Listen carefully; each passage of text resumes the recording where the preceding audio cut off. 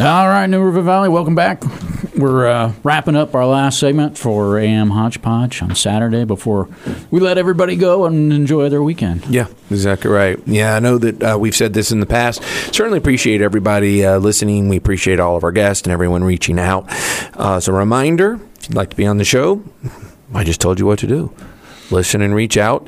Yeah, probably the best way to get a hold of us is through AM Hodgepodge. Through the Facebook? Or Facebook, yeah. Yeah, exactly right. And we kind of work through that in order to be able to find time slots for everybody. We ask everybody to be thankful.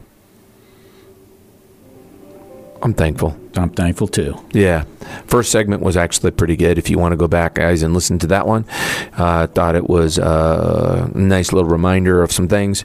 Once again, if you guys have questions, you want to share them, if you have ideas, if you want to put something in for the Beer Over Ball segment, you can share that, too. And best of luck to you, Seth, in your new endeavor as a father and as a city councilman.